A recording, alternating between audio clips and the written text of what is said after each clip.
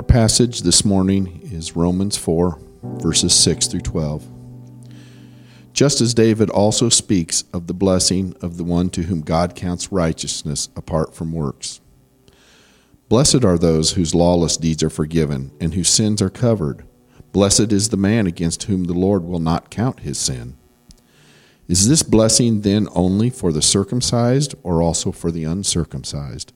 For we say that faith was counted to Abraham as righteousness. How then was it counted to him? Was it before or after he had been circumcised? It was not after, but before he was circumcised. He received the sign of circumcision as a seal of the righteousness that he had by faith while he was still uncircumcised. The purpose was to make him the father of all who believe without being circumcised, so that righteousness would be counted to them as well, and to make him the father of the circumcised who are not merely circumcised, but who also walk in the footsteps of the faith that our father Abraham had before he was circumcised. Can we just bow in a word of prayer together?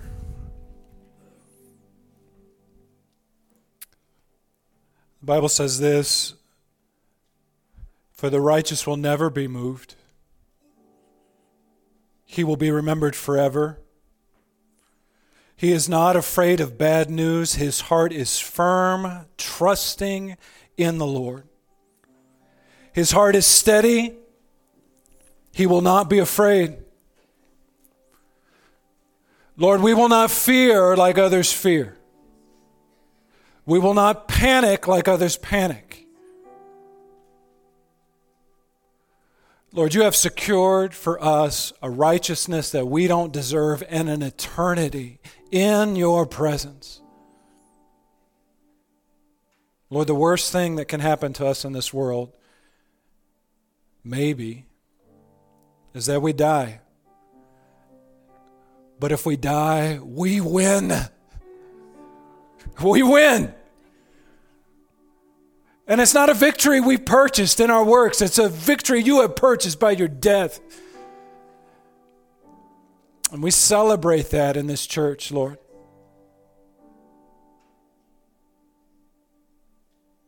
Lord, I pray, regardless of the circumstances that we go through in this life, that we will live in the truth of that victory. God, if there's somebody in the room right now whose faith is small, whose fear is great, God, change that equation for them today. May they see your goodness. As Ryan prayed earlier, may they see your sovereignty even in the midst of this great uncertainty, we pray. And Lord, we confess as a church that we're going to follow you. We're going to put our faith in you, put our hope in you, no matter what happens in this world. If you agree with that, church, then just say amen with me. Amen? Amen. Good. We'll go ahead and take a seat, everybody. If you would, let's turn to the passage that Shane just read, Romans chapter 4, verses 6 through 12 is where I'll be today. We're in the midst of our series, Wholly Redeemed, and we're looking at these middle chapters of the book of Romans. And we're seeing not only that we are wholly unholy, Romans 1 through 3, but we are also wholly redeemed. Not by our own works, but by our faith. Let me start with this as you're turning to Romans 4. There's an old chestnut that goes like this. It's a story about these two frogs, a skinny frog and a fat frog, who were looking for food. And one day when they were looking for food, they jumped into a bucket of milk. And that's bad. You don't want to do that as a frog.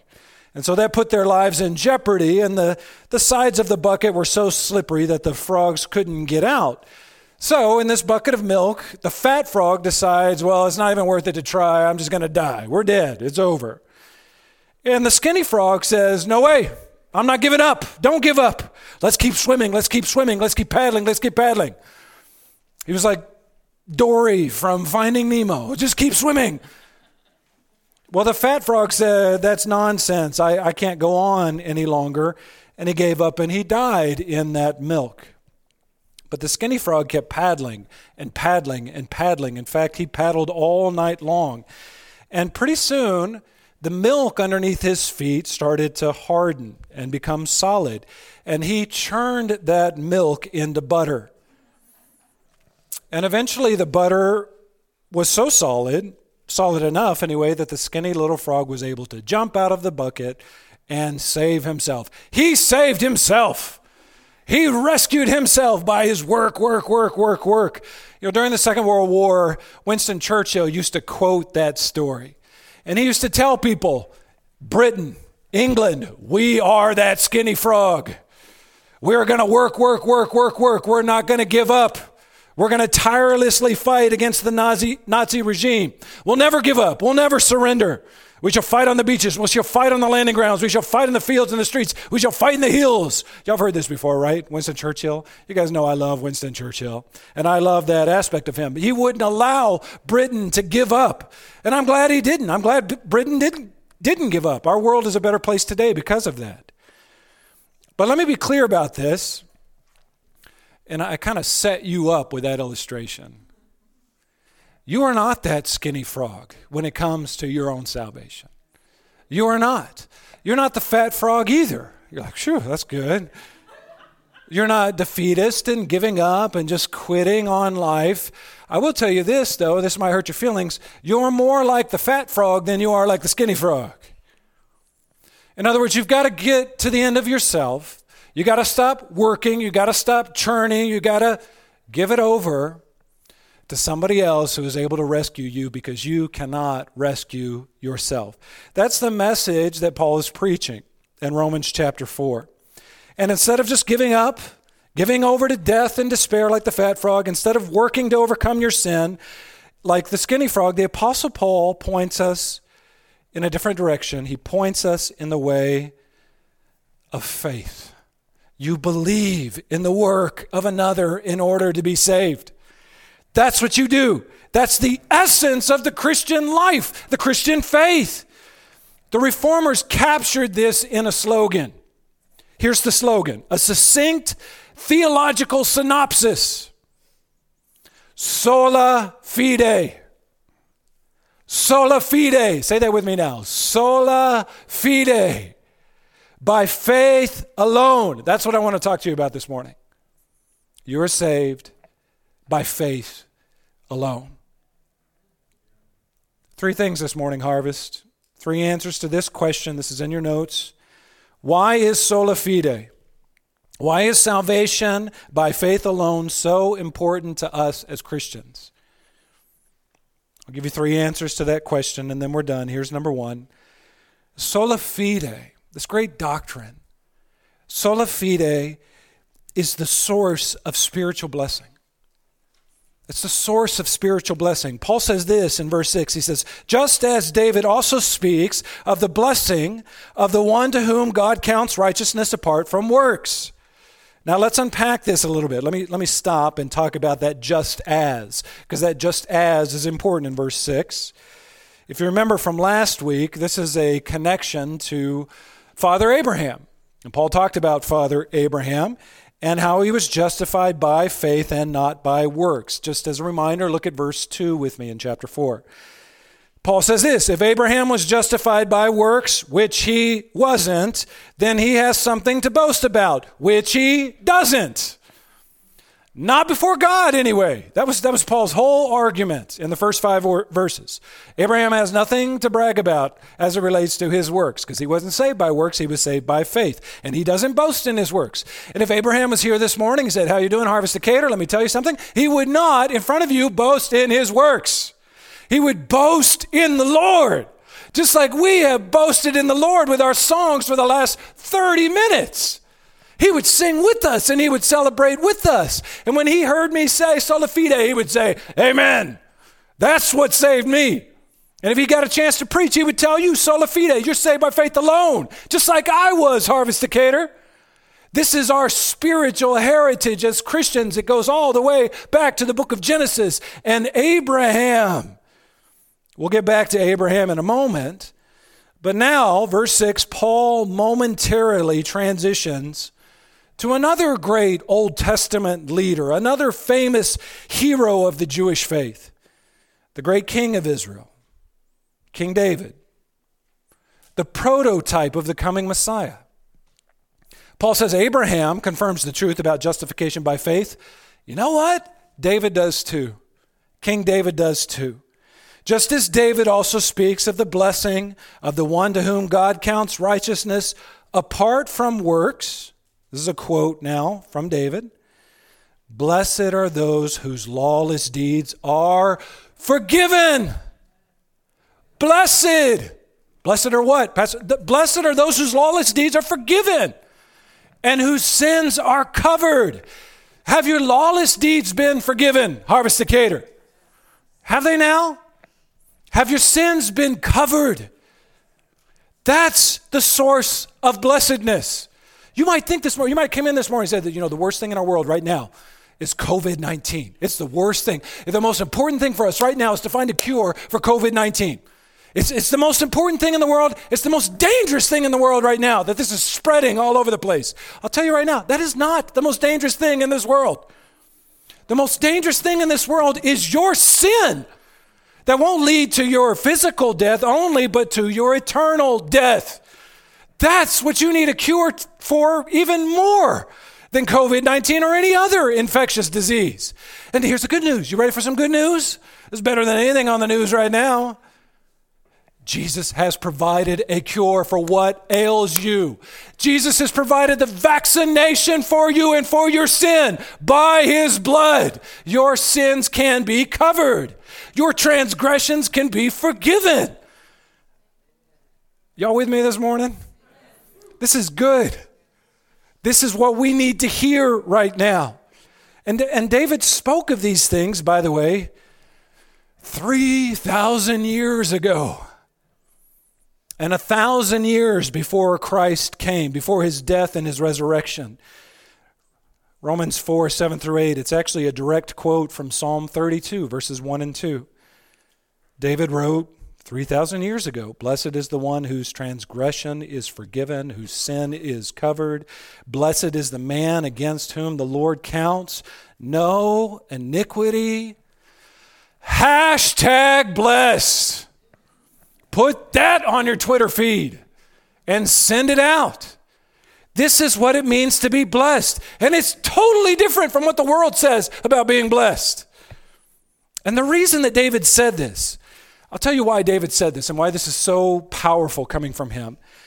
David knew a thing or two about sin, didn't he now? David was a sinner just like we're sinners. And it's kind of like what I said last week. Abraham, generally speaking, he was a good man. But, Abraham was a sinner. And that was clear if you read the book of Genesis. Well, if it's clear for Abraham, it's just as clear for David. David, generally speaking, yeah, let's talk about it. David was a good man. He was a man after God's own heart, says the Bible. David loved the Lord. David fought for the Lord. David wrote beautiful poetry and worship songs to the Lord. But then one day, at the time when kings go out to battle, David stayed home, says the author of 2 Samuel.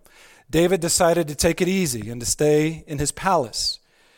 And it was during this time of what you might call spiritual lethargy, he saw a woman bathing from his palace who was not his wife. And then he decided to go all Harvey Weinstein on her. And he seduced her. David was an adulterer. David was in that instance anyway. I know this is maybe hard for y'all to accept in light of the man that he was. He was a sexual predator in that moment. And it's even worse than that. You might say, come on, he's not wasn't that bad. He was also a murderer. He conspired to have this woman's husband killed, Uriah the Hittite. The prophet Nathan, don't take my word for it, take the prophet Nathan's word for it. He rebuked David. He said his actions were evil, great wickedness in the sight of the Lord. 2 Samuel chapter 12, verse 9. So why am I doing this? Why am I belaboring this point? Let's go back to Psalm 32, 1 and 2. Let's go back to Romans 4, 7 and 8. When David writes, Blessed is the one whose transgression is forgiven. He's not talking hypothetically. He's not like, oh, you guys over there, those of you who have transgressions, blessed are you when those things are covered. Not me, I'm a good guy, you're a bad guy. That is not David at all. When David says, blessed is the man against whom the Lord counts no iniquity, he's not saying, blessed is that man over there. Blessed is that person over here. Blessed are us, Gentiles, 3,000 years later. This is intensely personal for David. He said, blessed is the man right here. I am a sinful man.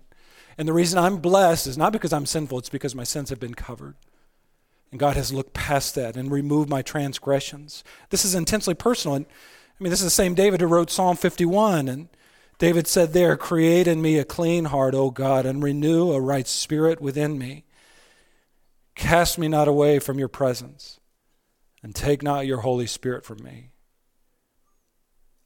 David was a sinner who needed salvation from the Lord, just like Abraham, just like us. And David knew that the path to salvation, the path to justification, the path to having your sins removed was not by works. He couldn't do enough to compensate for his sin. He knew it had to be by faith. And so that's why he says, verse 8, this is Paul quoting David, blessed is the man against whom the Lord will not count his sin. That man is blessed. That person is blessed.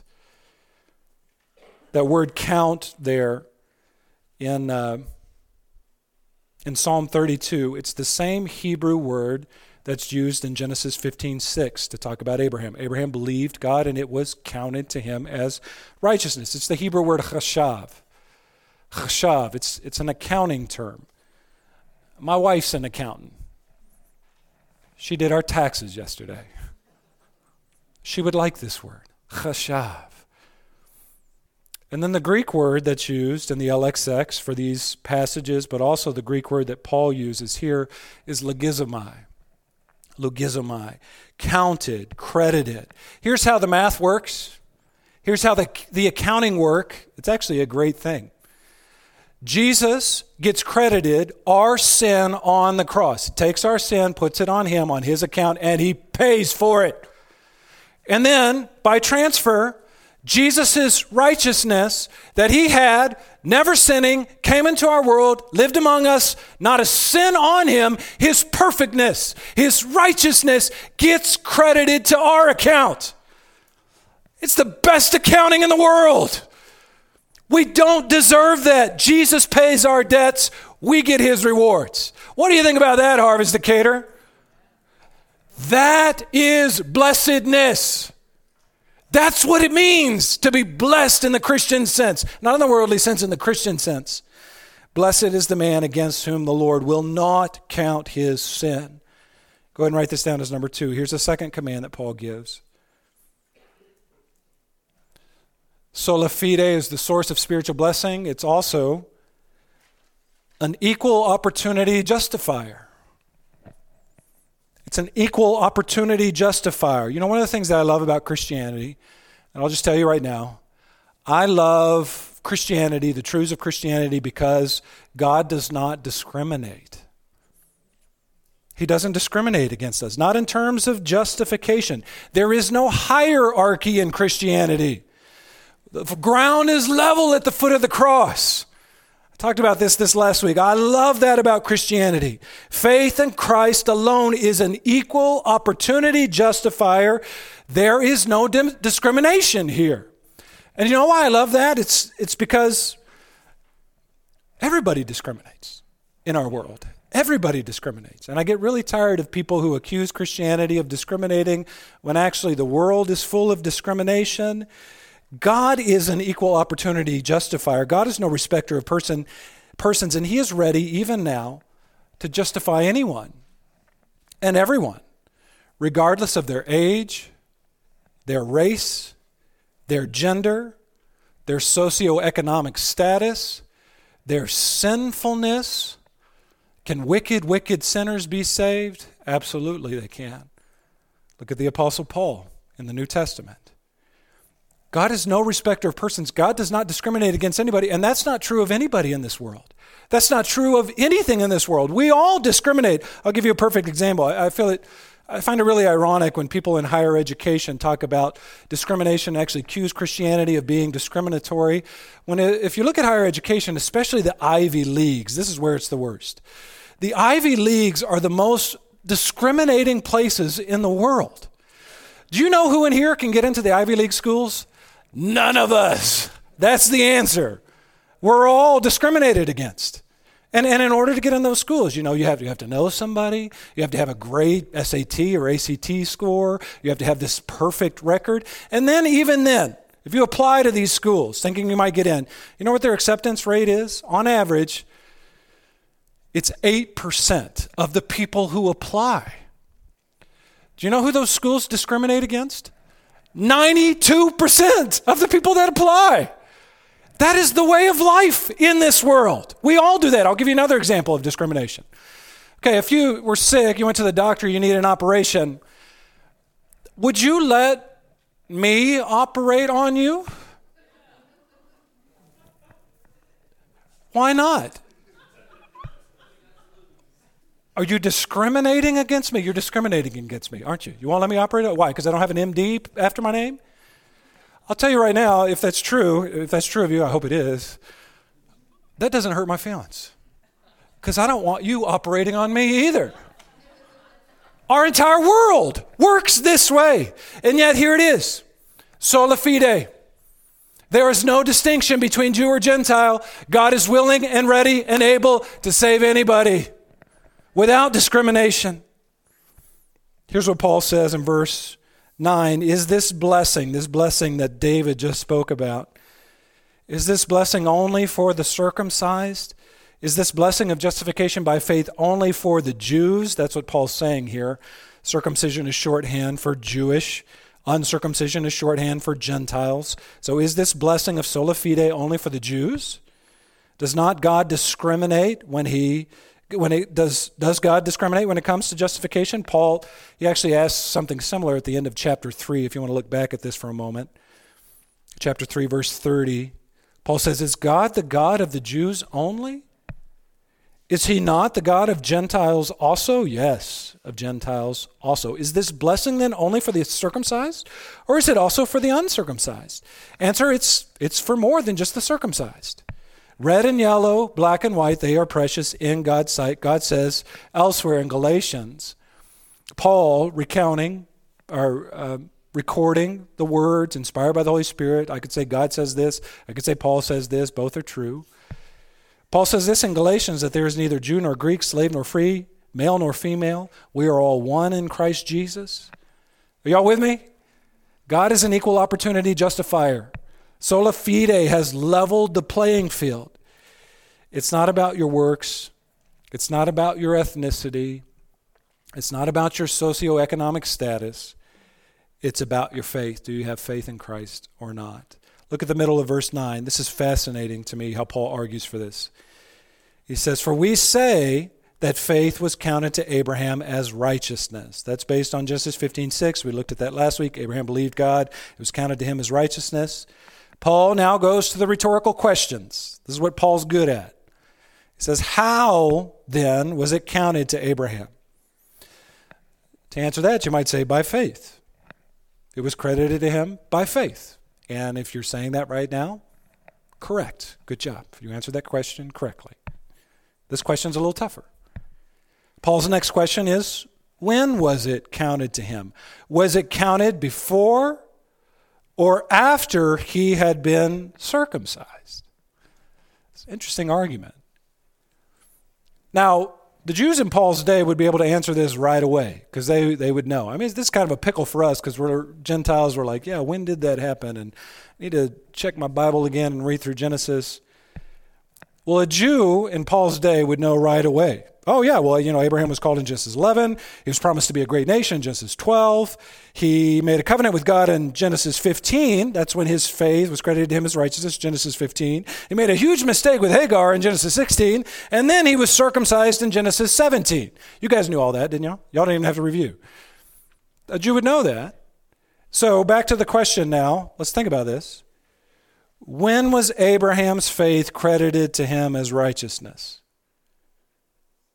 It was in Genesis 15, right before God made a covenant with him. And then Abraham was circumcised in Genesis 17. Everybody with me? How much time passed between Genesis 15 and Genesis 17? Well, in Genesis 16, it tells us that Abraham was 86 years old. In Genesis 17, he was 99. He got circumcised at age 99, which means he was a Gentile until he was 99. So 13 years. Abraham was an uncircumcised, believing Gentile for at least 13 years. Everybody with me? This is a bit of a technical argument, but if you follow what Paul is saying here, you understand that your salvation isn't built upon circumcision or works or any other thing. Some of you right now, I can see it on your faces, you're saying, this is fascinating, Pastor Tony, really, but what does this have to do with anything? What does this have to do with my life? What does this have to do? Why is he even talking about circumcision? Here's why. It's incredibly important. Paul is trying to prove to you, you should know it already, but if you don't, he's trying to prove to you from the Old Testament, Abraham wasn't saved by his works. He wasn't even circumcised until 13 years at least after he had saving faith. That's the argument. Paul says at the end of verse 10, it was not after, but before he was circumcised. Abraham was a saved, uncircumcised Gentile for at least 13 years. Ergo, you're not saved by your works. Abraham wasn't saved by his works. You're not saved by your ethnicity either. You're saved by faith. And to that you might say, come on, Pastor Tony, no one in our day says you need to be saved by circumcision. That's true.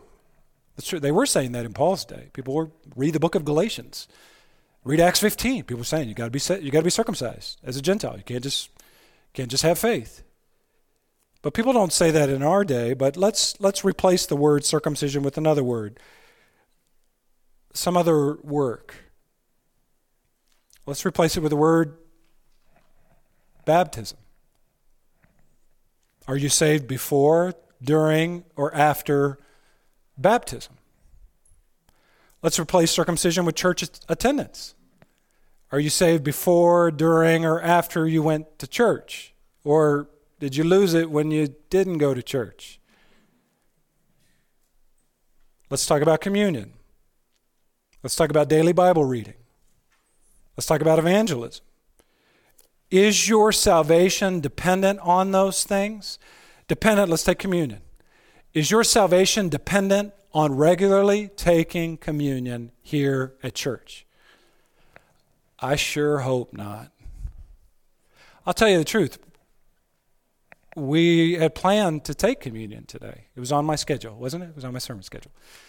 And just due to some logistical issues and some things, we had to cancel it. So we canceled communion today. Are you guys going to lose your salvation over that? Anybody worried about that? And you might say, Pastor Tony, I love communion. I love baptism. I love Bible reading. I love all these things. Why are you so down on it, Pastor Tony? You need to be more balanced. You guys know me. I love communion. I do. It made me sad we had to cancel today. I love baptism. I love it. It's my favorite thing to do as a pastor. Baby dedication too, that's fun too, but baptism. I love baptism. Bible reading. I love Bible reading. It's changed my life over the last 30 years. I love evangelism. I love coming to church. I love all of that. Here's what I'm going to tell you right now. If you make those things necessary for your salvation, like some people made circumcision in Paul's day, you don't make those things greater, you cheapen them. You cheapen them. You know why you cheapen them? I need to be baptized in order to say, I need to keep taking communion. I need to evangelize. I need to do these things. You know why you cheapen them? You're telling God, Jesus, your death on the cross, it wasn't enough. It's not enough. I need more. I need works. I need to do stuff. I need to do something to get saved or to stay saved. And that cheapens those things. You know what else it cheapens? And this terrifies me. It cheapens the blood of Jesus that was sufficient enough to pay for our sins. So I love those things. But those things cannot be combined with faith. Faith plus works, Pastor Tony. Sola fide plus. No. It's faith alone. Some of you right now, maybe wrestling through this, you might say, well, Pastor Tony, should we get baptized then? Yes. Should we take communion? Yes. Should we read our Bibles every day? Yes. Should we evangelize lost people? Should we go to our small group? Should we go to church? Should I, as a husband, love my wife as Christ loves the church? Should I do these things? And here's what I think you're asking in those moments. And I've asked this question of myself too. Tony, what is the intersection of faith and works? Because the Bible speaks about both. Sola fide. How do we make sense of that in light of this expectation from the Lord that we do get baptized and we do take communion and we do bear fruit in keeping with repentance? Here's the answer. Write this down as number 3. Sola fide is the basis for all God-honoring obedience. The God-honoring obedience is not combined with faith. It doesn't trump faith. It's the natural outworking of our faith. Y'all with me? Let me say it this way. Genesis 15 is the basis for Genesis 17. Abraham's faith in Genesis 15 is the basis for his obedience of circumcision in Genesis 17. And also Genesis 19, when Abraham rescued Lot. And also Genesis 22, when Abraham took Isaac, the promised son, up to Mount Moriah. And here's something that might encourage you. In between Genesis 15, Abraham's faith, and Genesis 17, when he got circumcised, there's this incident in Genesis 16 where Abraham made a big mistake with Hagar, made her a concubine, tried to enact God's promise on his own. So this means that even after Abraham had saving faith, he made mistakes. Did you know that? Some of you are like, phew, that's good. Because I do too, Pastor Tony. Paul says this in verse 11. He says, Abraham received the sign of circumcision. The sign. It was a sign. God took the sexual organ of the man and he put a physical seal on it saying, I will bring a son by this instrument. I will bring a son by your seed. That's the purpose of it. It was a sign of Abraham's faith. It was a sign of the great offspring that Abraham would bring about. In fact, a greater offspring than Isaac, a true and better Isaac that would come through the Jewish people. The serpent crusher of Genesis 3 that was promised to the Israelite people. Who am I talking about there? I'm not talking about Isaac. I'm talking about Jesus. Abraham received the sign, look at verse 11, of circumcision as a seal. Sign, sealed. In the words of Stevie Wonder, signed, sealed, delivered. I'm yours. That's what Paul is talking about here with Abraham. Abraham received the sign of circumcision as a seal of the righteousness that he had by faith when he was still uncircumcised. We don't have circumcision in the New Testament church, but we got signs, don't we now? What do I say every time I baptize somebody here? This is the outward sign of the inward work. And that work is not our work. That's the work of Jesus saving a soul. This is the outward sign. The water symbolizes your death to self. I'm glad it symbolizes. I'm glad I don't really kill you when I baptize you. It's the sign of an inward work. Death to self. New life in Christ. It's a beautiful sign. I love it. What what do we signify, sign? What do we signify when we take communion? This is the bread. It signifies Jesus' body, broken for us. Take and eat and remember, this is the cup symbolizing the blood of Christ shed for our sins. We have all kinds of signs in our world, by the way. Here's a sign. Y'all see this sign? I have this here. My wife has one that matches mine. Her ring is more feminine than mine. And by feminine, I mean expensive.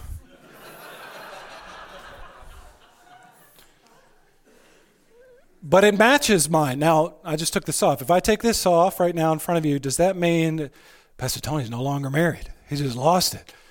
Is that what's signified when I take this off? Let me put it this way. Let's say I went water skiing with Alan White. And whenever I go water skiing, I take pretty hard falls. And let's say this thing just shot off of my hand and ended at the bottom of Lake Decatur. Does that mean I'm not married anymore? Of course not. Of course not. And people likewise got saved. Circumcision is a sign. People got saved in the Old Testament without getting circumcised. Can people be saved without baptism? Yes. In fact, it needs to precede their water baptism, in my theological opinion. Obedience follows faith. Obedience is the outworking of faith in all these categories. Jared Wilson says it this way. You can read this on the screen. We are not set free by our obedience. We are not. You are not the skinny frog paddling your way out of that bucket of milk.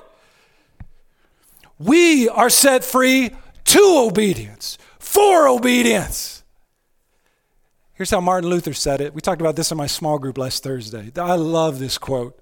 It so perfectly encapsulates what I'm trying to say here. We are saved by faith alone, says Luther, but the faith that saves is never alone. It produces works. It produces works. Paul says the purpose was to make him, Abraham, the father of all who believe without being circumcised, so that righteousness would be counted to them as well. What's Paul saying here? That's kind of confusing, I know, as we read it. What's he saying at the end of verse 11 there? Let me paraphrase what Paul is saying with a song. Father Abraham had many sons had Father Abraham. Right? That song is a masterpiece. That is a piece of Americana. And I remember even singing it as a kid and thinking to myself, what in the world are we singing? What is that? Father Abraham, I am one of you. I'm not Jewish. I remember saying, I'm not Jewish. What are we talking about there?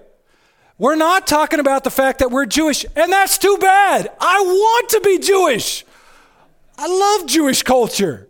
I'm a Judeophile. Jewish people are cool. And Hebrew is the best language in the world. I'm not Jewish, but I sing that song about Father Abraham. Why? It's because Abraham was a pagan, believing Gentile for 13 years, at least until he turned 99. He was a Gentile longer than he was a Jew. And he is my father, not by seed, not by offspring, not by ethnicity. He is my father by faith. By faith, not by flesh. Look at verse 12. Now Paul goes to the Jewish people, Jewish believers, and he says, and to make him the father of the circumcised, who are not merely circumcised, but who also walk in the footsteps of the faith that our father Abraham had before he was circumcised. In other words, Father Abraham is not just the spiritual father of the uncircumcised by faith. He's also the spiritual father of the circumcised by faith. Christian Jews, like Paul, like Peter, like James, like Andrew. Also in our day, Messianic Jews, like my buddy Justin Crone up in Chicago. Like my professors at Moody Bible Institute, Michael Wexler and Michael Rydelnik, two Jewish professors. They walk in the footsteps of the faith that our father Abraham had before he was circumcised. They walk in the faith of Father Abraham.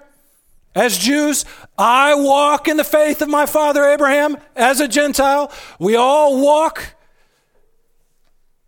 Do we all? Do you walk in the faith of your father Abraham? Do you have this saving faith? Don't let me speak for you. You might say, what does that look like, Pastor Tony?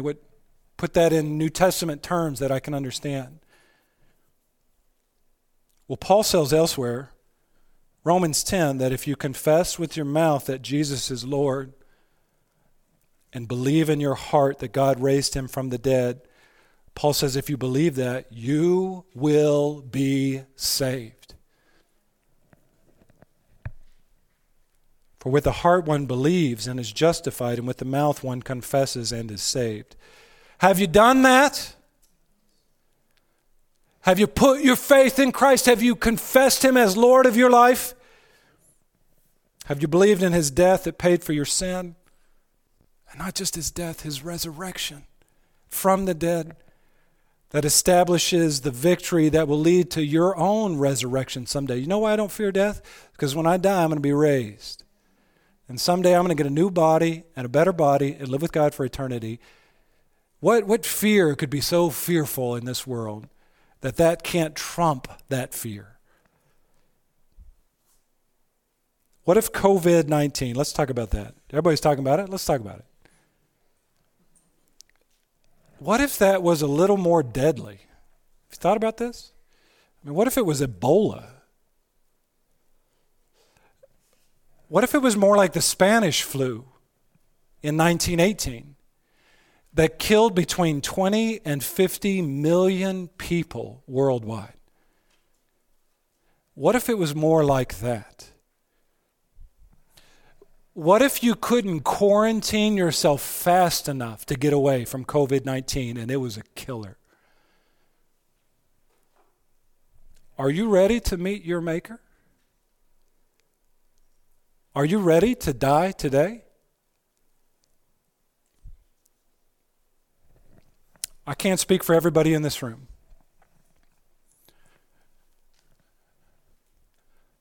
I'm ready.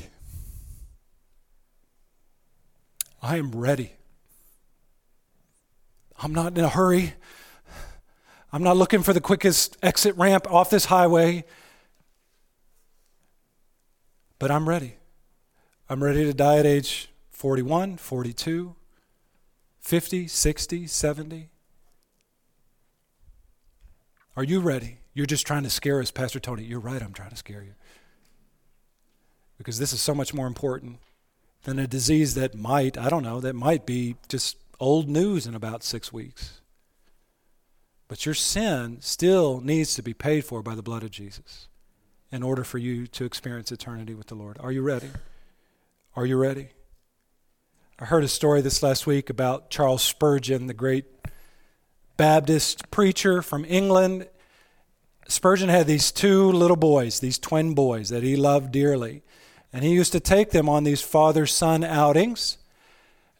He used to take them to the graveyard. Sounds like fun, doesn't it? Time with Dad. Let's go to the cemetery. And he'd take them to the cemetery, and he would show them these gravestones, and he'd read the names on the gravestone, and then he would calculate year of birth, year of death. He would calculate how old they were when they died. And he'd say their name, and he'd say, age 6, son. Read their names, age 10, age 12, age 50, age 100. Some of them live that long. And then he would lecture his boys, and he would tell them, are you ready for your death? Are you ready to meet your Maker, boys? I like it. Father-son outings, that's great. I'm your pastor. Somebody's got to ask you. The media's not going to ask you. Are you ready to meet your Maker? Are you ready now? Now, right now.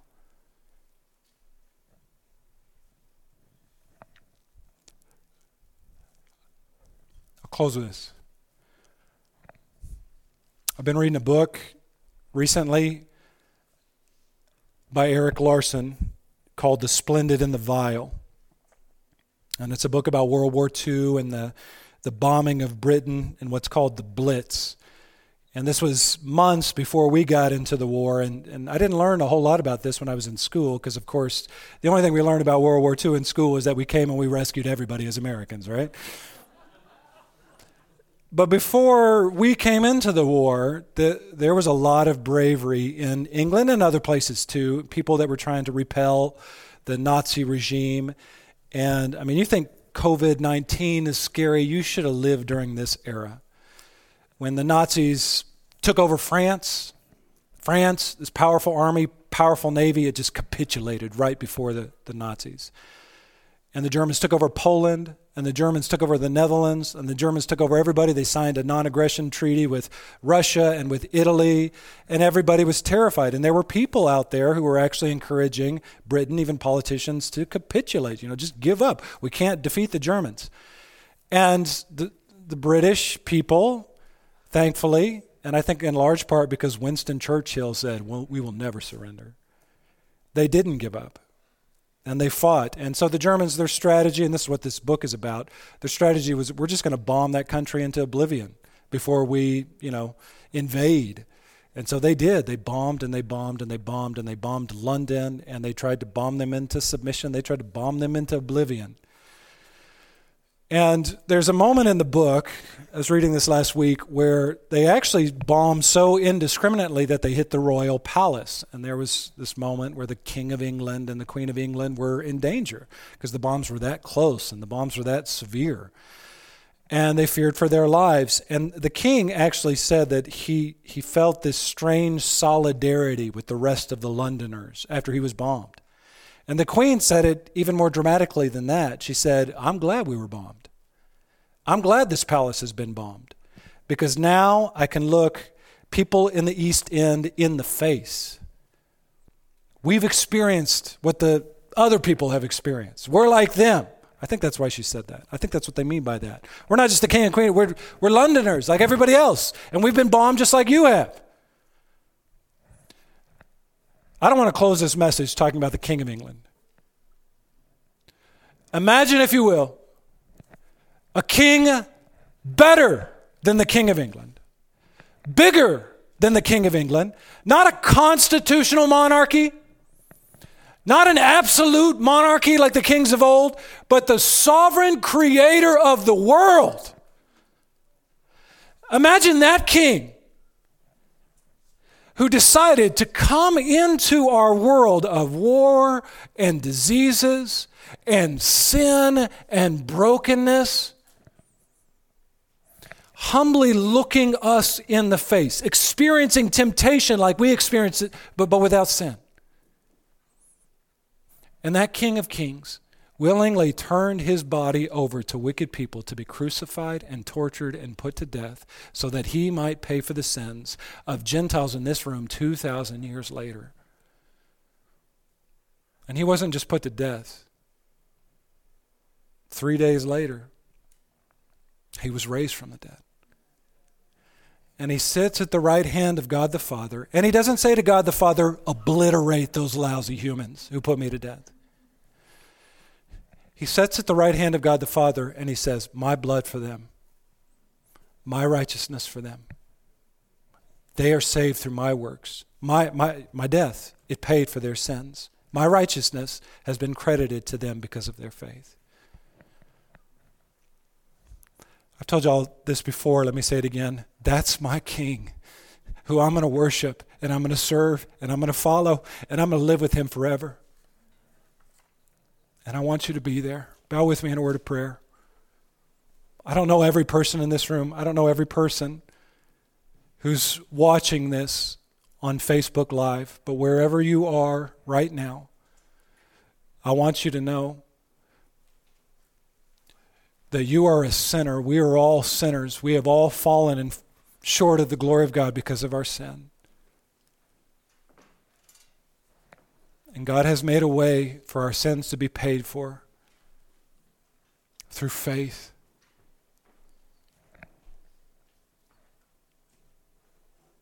And you can have your sins paid for right now. Right now.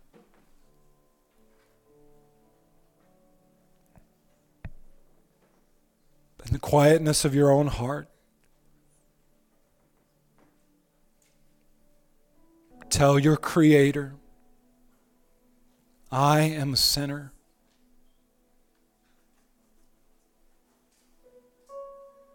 I cannot save myself. I'm not going to try anymore to earn your favor, your love, your righteousness.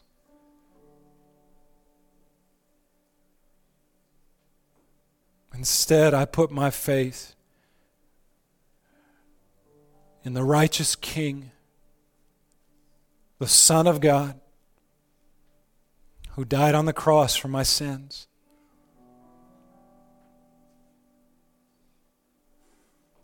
I believe in my heart that He is Lord, and I confess Him as Lord. I believe in my heart that He not only died on that cross, but He was raised from the dead.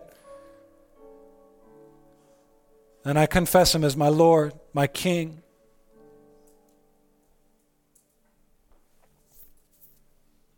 Jesus, you are our King. We serve and we worship you. And death is not the end for us, because you have made a way for us to have eternal life with you. And so, Lord, as long as we have life in this world, as long as we have breath, we're going to praise you, we're going to worship you, we're going to point people in your direction. Because you are our King. And we love you, and we serve you, and we worship you. Let's stand together. Let's do that now.